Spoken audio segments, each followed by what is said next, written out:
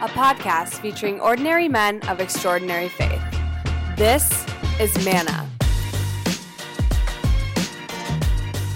Hey everybody, thanks for tuning in to another episode of Manna podcast featuring ordinary men of extraordinary faith. I'm your host, Jeff Peterson. Now, none of the guys that you're going to meet on this podcast would consider themselves to be extraordinary, but it's their humble, holy way of living.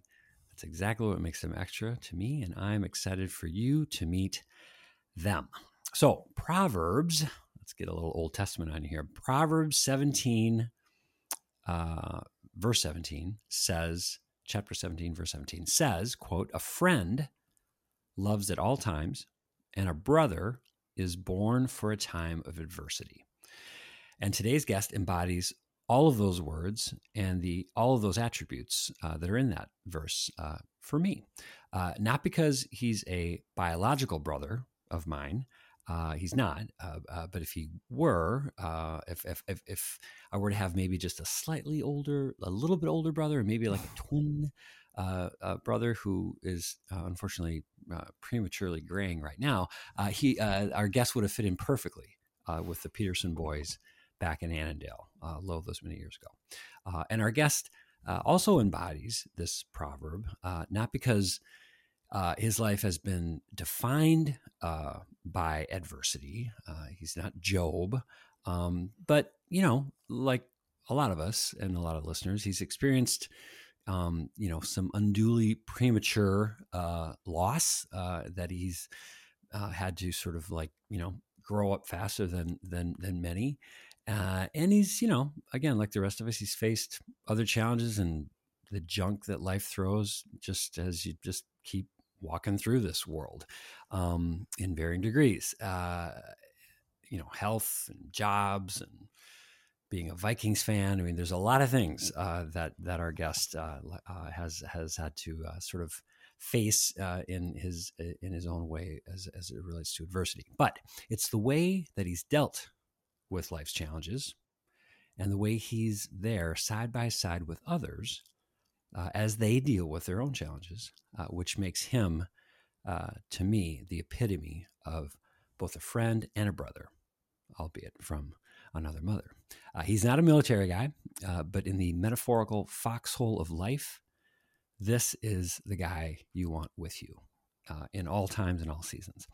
His list of professional accomplishments is second only to his list of personal ones, being a devoted husband of, it's got to be over 25 years now, a father to 3 daughters who Betsy and I love as our own, and a brother and a son and a friend who indeed loves and has loved at all times, just like the proverb says. So please welcome today's Manna Man, Mr. Tom James. Tommy.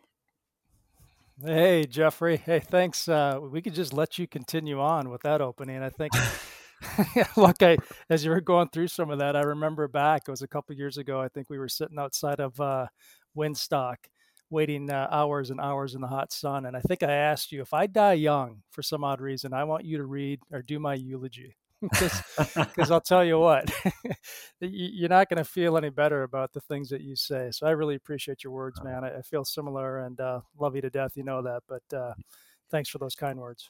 Well, I'll keep this just in case. I'm not going to will any premature death at all, but just in case, we'll and you know what? Maybe, and if I go first, you can just maybe play that. You have somebody play it. We'll leave it to one of the girls to figure that out. But anyway, it's great to finally get you on Manna. We were joking before the tape rolled here that you've been one of the more I don't want to say belligerent, but one of the more kind of humble, resistant guests. And so, season 8, that's your season. That's the Greg Coleman season, number 8. So. Yeah, I like it. I've listened to a few of these along the way, and I think the reason I've probably dodged you a little bit is I'm not sure I feel worthy, right, to some degree. So that you've had some great guests and really impactful people, and it's fun to listen to them. But as I think about this and just trying to gather some thoughts in advance of this, I struggle a little bit, right? So you know that. So I think you probably hit the bottom of the barrel, Jeff. I understand that, but I appreciate the invite. Not at all. Not at all. And in fact, even though it has taken 8 seasons to get you on Manna, you actually, I was going back in between seasons here. I've been going up and just kind of cleaning up some past episodes and just kind of reproducing some things. And I was reminded that you have actually been referred to on Manna way back in season 2, and you maybe didn't even know about it, but it was the episode that we did with my brother-in-law, Father Mark Wayman, and we were talking about friends. And I told a story, which I'm going to tell now just briefly to set up our first question here.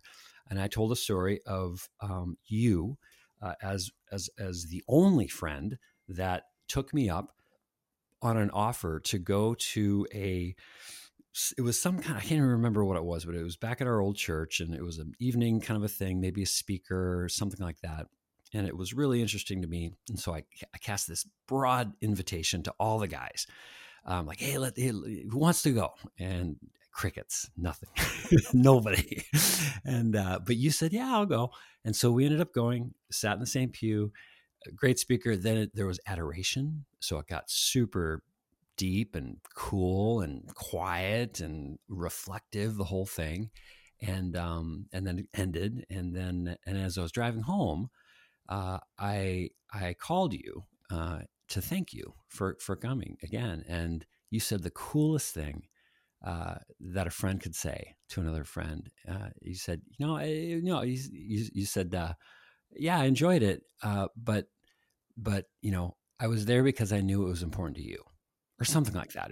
I'm paraphrasing now, but, and to me on the other end, that was like, it was almost this sort of, you didn't know going into it if it was going to be a good night or not, but it didn't matter because it was something that you knew was important to me. And so the mark of a true friend. And so that's kind of where I want to start. Has that always been, I mean, as long as I've known you, as long as I've been blessed to know you, that's been who you are, and just side by side, thick and thin, no matter what.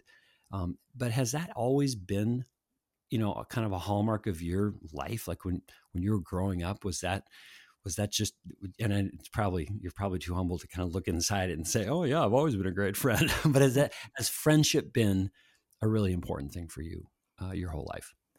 Yeah, absolutely, right. I think it's really easy to be, selfish, and it's easy to fall into patterns. And, you can just kind of work your way through life, right? You get up, you kind of do the same pattern, you go to work, you have dinner with the family, and all of a sudden you got to kind of look back and say, have I been a good friend? And I think I've said this to you along the way a few times, like, I've been a crappy friend lately, right? And you kind of feel that inside of you. But one of the things that you've always been great at, and I think what I tend to find myself showing interest in others is when they kind of push my button a little bit and ask for something unique that wouldn't be pattern like, right? And when you're presented with that, I've always been like, heck yeah. I mean, this is not. I'm kind of an introvert by trade, right? So when someone says, "Hey, go do this extrovert kind of thing," I usually push myself out there, and I do it, certainly for the person who's being a friend to me and asking the question. But part of me is challenging myself a little bit too. And so, yeah, that's out of my comfort zone. Going to church that night with you and wondering what it was all going to entail and was I going to get a message out of that. But first and foremost, I wanted to go hang with Jeff, and Yeah. and that's important to me. Yeah. Growing up, you had siblings, you had friends who was the friendship sort of commitment, this sort of a little bit of even adventurous, like, hey, it'd be a good experience. I mean, was that something that you remember your folks being pretty kind of conspicuously sort of direct about, or was it something that you just feel like you were just kind of born with, or was that kind of how all of your buddies hung out back there in the stomping grounds of St. Cloud? Yeah, right. That's the thing. East side of St. Cloud. No, we were. This is back in the '70s, as you know, and so it was a little different time, and you kind of had to carve your own path a little bit because you get stuck in what was a traditional kind of east side of St. Cloud, and so I would say honestly, I was probably a little bit unique in that respect with that group, and I probably challenged the status quo a little bit with just my approach and some of my ideas, which might have been a little different.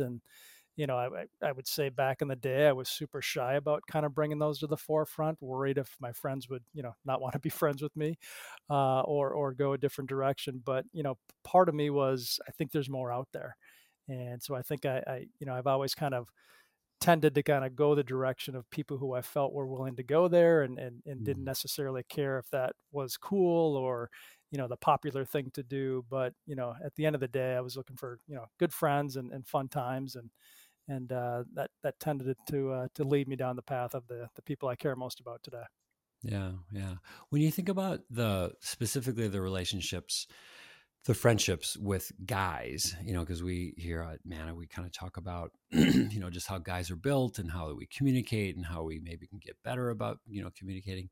When you think about, because again, as long as I've known you, you've been wonderfully this perfect balance of, it's fun and the sort of fraternal kind of aspects of friendship, but also those moments, and you kind of made light of it earlier, but where you're very transparent and very open about, like, God, I've been just a crappy friend. I mean, so we've had some of the best conversations I've had with any other person, man or woman. But so when you think of your arc of sort of relationships with men, or boys back in the day, and then turning into men, kind of throughout the seasons of life, college, just starting to work, being married, then having kids and being a family guy, and now, very soon to be here. Look at your watch, empty nesting here. how has how has how has your relationship and friendship with guys changed over time, or has it not? Has it always kind of been a pretty steady balance of that? Hey, let's not overthink it. Let's just go have some great experiences, and then also, kind of check in with each other. Yeah, no, I would say it's definitely changed, and I think it just changes via maturity to some degree. But you start to appreciate things differently as you age and gain experiences as well. And, look, I would say my first 25 years of being a friend was, the typical friendships. You're playing ball together. You're watching football. You're maybe drinking beer when you get into the 20s, etc. That it was kind of the total typical kind of guy relationship.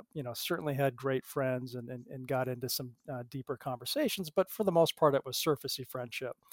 And then as you start to kind of, you go through marriage and you've got a family and you've got this occupation and all kinds of important things tugging at you. But it started to kind of open my eyes to what was important in friendships. And along that same time, lucky for me, I think, honestly, because I'm not sure this would have evolved for me the same way if I didn't find this, but, Jody and I chose Holy Name for Madeline to go to. And that was a stretch for us. We were public school people, and that was the path we were going. And we kind of stumbled upon Holy Name just because the school system that Madeline would have went to, my oldest, was going to be just way too big for her personality. So, but what we didn't realize walking through that door and going through that tour, was what was going to come from it. And what came from it was friendships like you and I and many others that I could, kind of name off that were super welcoming, number one, but number two, just kind of brought a different part of my kind of guy to guy relationship side of it out, right?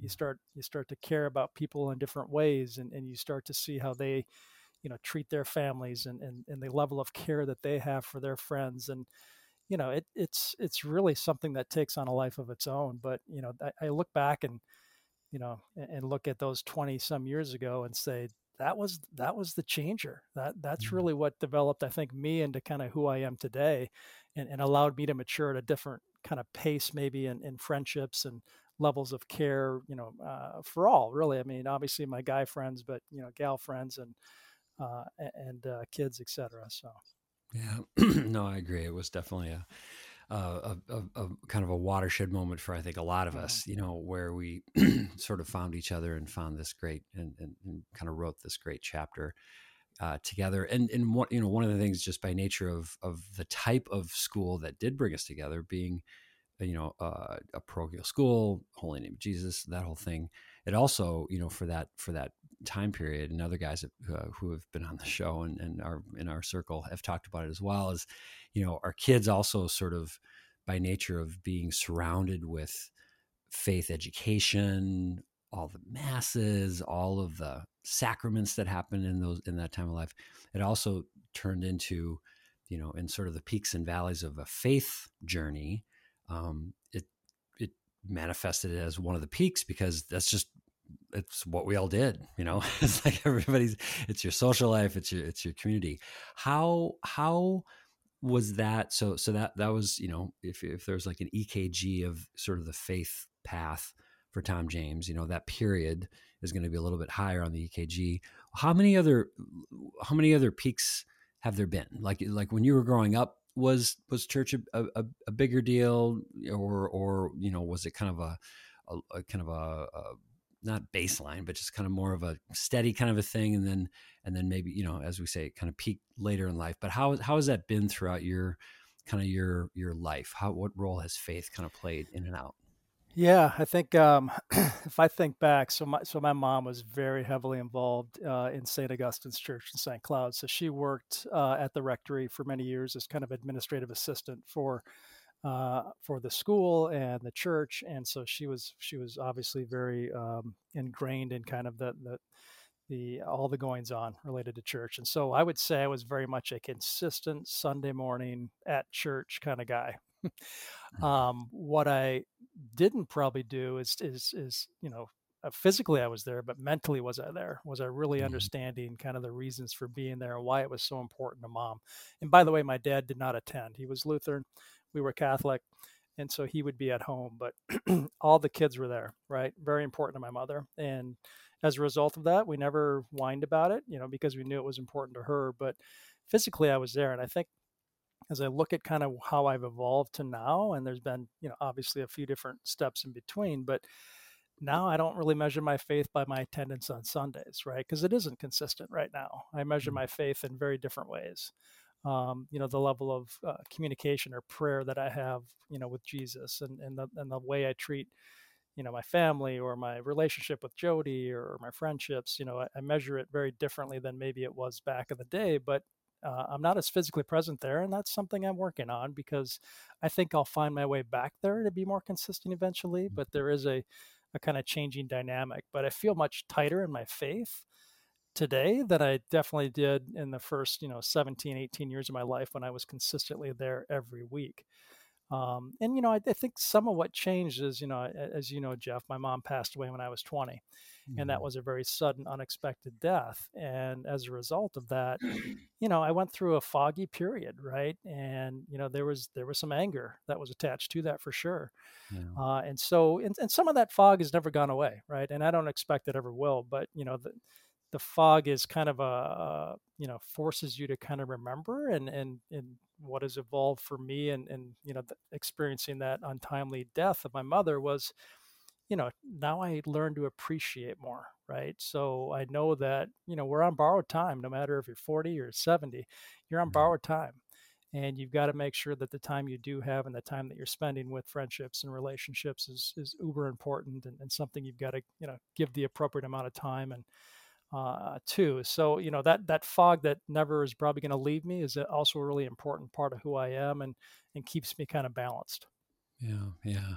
Well, and speaking of your mom, and I alluded vaguely to that in your intro, and yeah, there was no way we're not talking about your mom in this episode here. Uh, Not only because of obviously the influential role she played on you for too short of a time, but also for what her passing did at such a young age, to influence the relationship with your dad.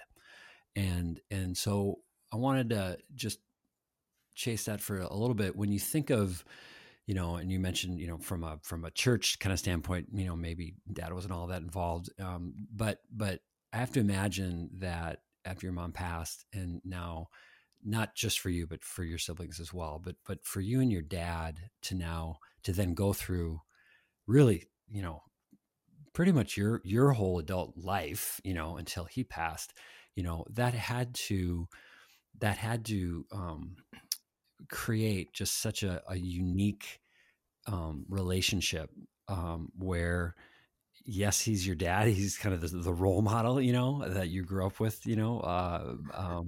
but also now must have felt like we were walking even more side by side with him, over those years. So talk a little bit about how that relationship, kind of, evolved probably instantaneously, but then also continued to evolve over the years.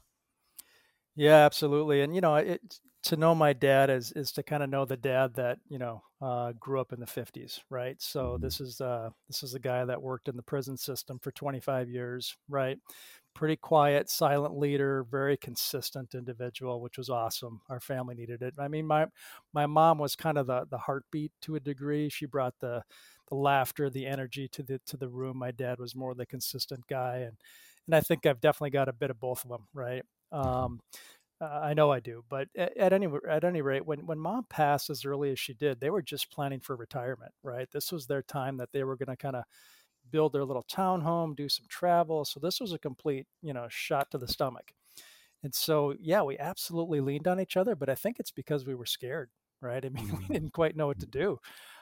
She kind of ran the house and she made the meals and she made sure all the chores were done. And when she passed, there's always that, few weeks when you've got all kinds of people coming through the front door and bringing meals and everything else. But it's 30 days past that you kind of look at each other like, now what? What are we going Yeah, to do? right. Right. And so I was the youngest of seven, and I was the last one at home when she passed. So my siblings are off, having their families and living where they do. But and they were super supportive, by the way. So it wasn't like Dad and I were on an island by any stretch. My sisters are rocks. But at 7 o'clock on a Monday night, someone's got to do the laundry, right? Yeah, right. Or Yeah. 5:30, what are we going to eat? Mhm. And we both had to teach each other those things. And so I did my best to try to support him where I thought he needed some help. And I was kind of thinking about, within a couple of years, I'm gone, and so he's going Yeah. to have to kind of figure this out on his own.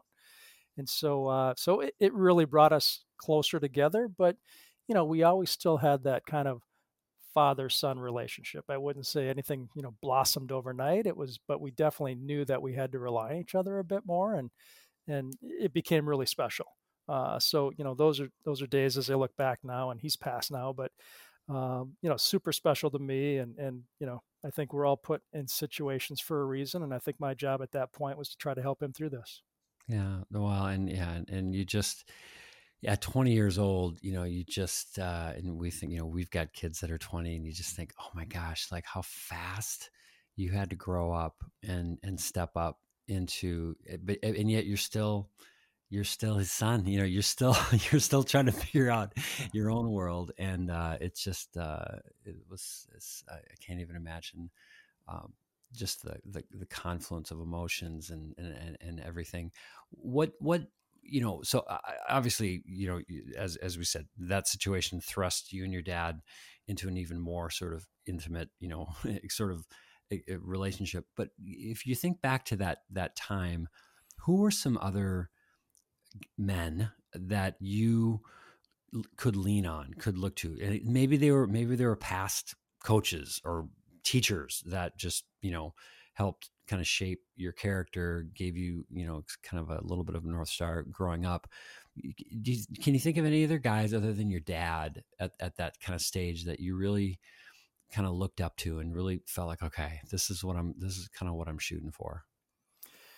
Yeah, I mean, I hadn't thought much about that, but as you asked the question, I think through it. I think kind of what you said earlier, right? So we are St. Cloud guys, typical guys, relationship. We talk sports and we talk about gals probably, and while we're having a beer. But I think my core group of friends, they stepped up, Yeah. and they started to treat me a little bit differently. And when I say treat, it's just the line of questions. It's just the extra reach out. It's just the, hey, you want to go grab a coffee? There were some unique things that for sure my core friends did that I started to see them in a different light. Yeah. And I think that told me that these are my long-term guys, right? These are the guys that I know are there through thick and thin, because they're looking at this, and not only are they interacting with me when we're together, but they're thinking about me when we're not together, and Hmm. wondering how I'm doing and how I'm coping. And guys like Jim Brown, lifelong friend, and this guy, doing things he's never done up to that point, right? Asking me questions he's never asked me up to that point. So it's a chance for him to mature, knowing that I'm in need of some help, right? Yeah. And so those are great things. And, like I said, I really hadn't thought about it until you asked the question, but, I would say definitely those guys, and they're lifelong friends today, and they stepped up, and I probably need to thank them, honestly. Yeah, yeah. Well, and now as a dad yourself, and I mentioned your girls in the intro who are just honestly just we can't say enough because our girls grew up with them, and so we feel like we're just so blessed to be so whether you wanted us or not, we're part of the James clan as well. But so you're a dad of 3 girls. I'm a dad of 4 girls, and as you know, I was I think I was saved by the fact that Betsy and I had 4 girls because I don't think I could do guys. Whereas you're athletic, you're competitive, you've got a eye the tiger kind of a thing. When for folks that don't know, Tom and I used to coach girls basketball when they were very, very young. And I won't get into a lot of the detail, but Tom was the coach. I was like the comic relief. Okay, so Tom knows what he's doing, and so I'm wondering now, as now you're looking at your life as a father, your vocation as a father, and being such a good dad and such a good dad to girls.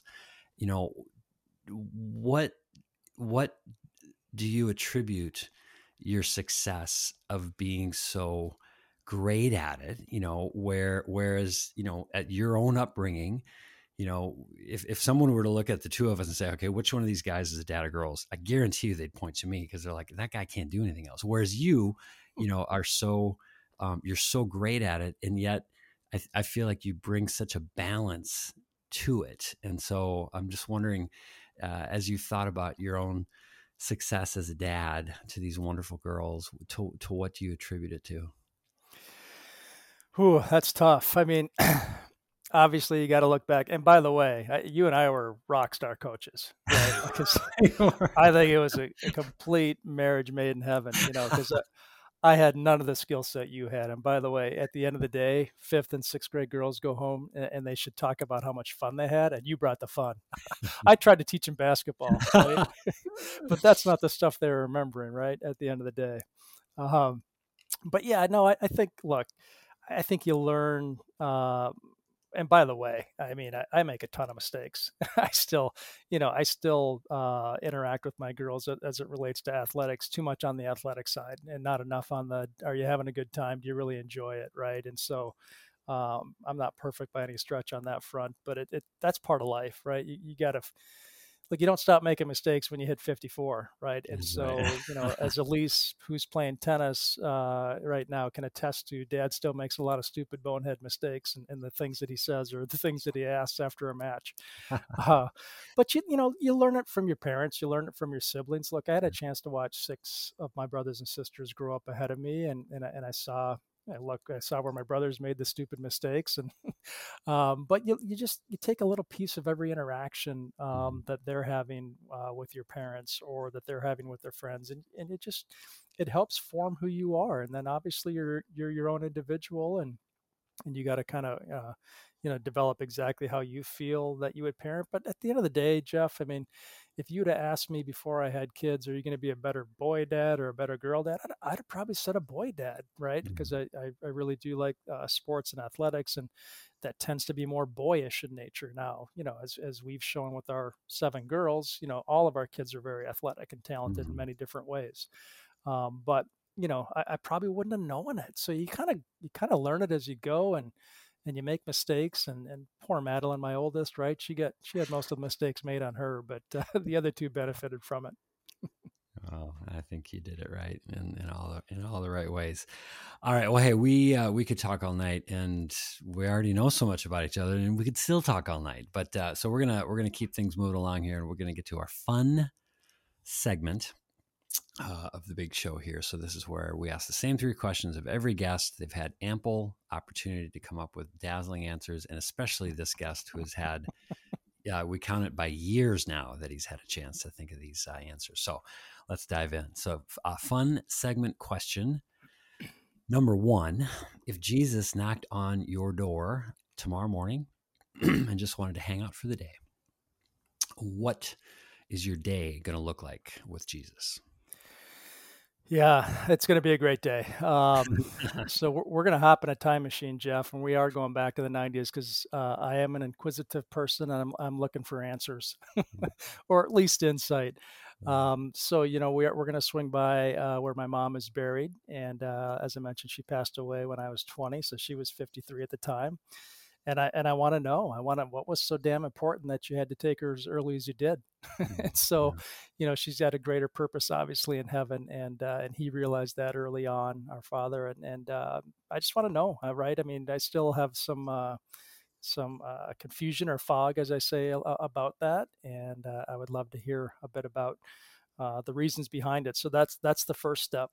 Then we're going to swing over to St. Cloud State, and we're gonna I'm gonna talk to him about Jody, who I met my one of Mm. my last classes of my senior year, but an individual who I had seen for years in advance of that, walking around campus, and never had the courage to go up and say hi or find a way to interact with her until we ended up in a small group class. Yeah. It was a night class, and at the end of the day, we ended up being in the same small group, and we were given the task of doing a ritual, and we chose marriage as the ritual that we were going to Wow. celebrate and A do in front of the foreshadowing class. there. Yeah. And who got married? Jody and I got married in this class, and then ultimately, obviously, about 6 years later, we truly got married. And so, I'd love to understand, like, what was it about that individual, right? Yeah. And about the fact that I watched her for about 3 years from afar, never talked to her, but all of a sudden she was there at the very end of our college career.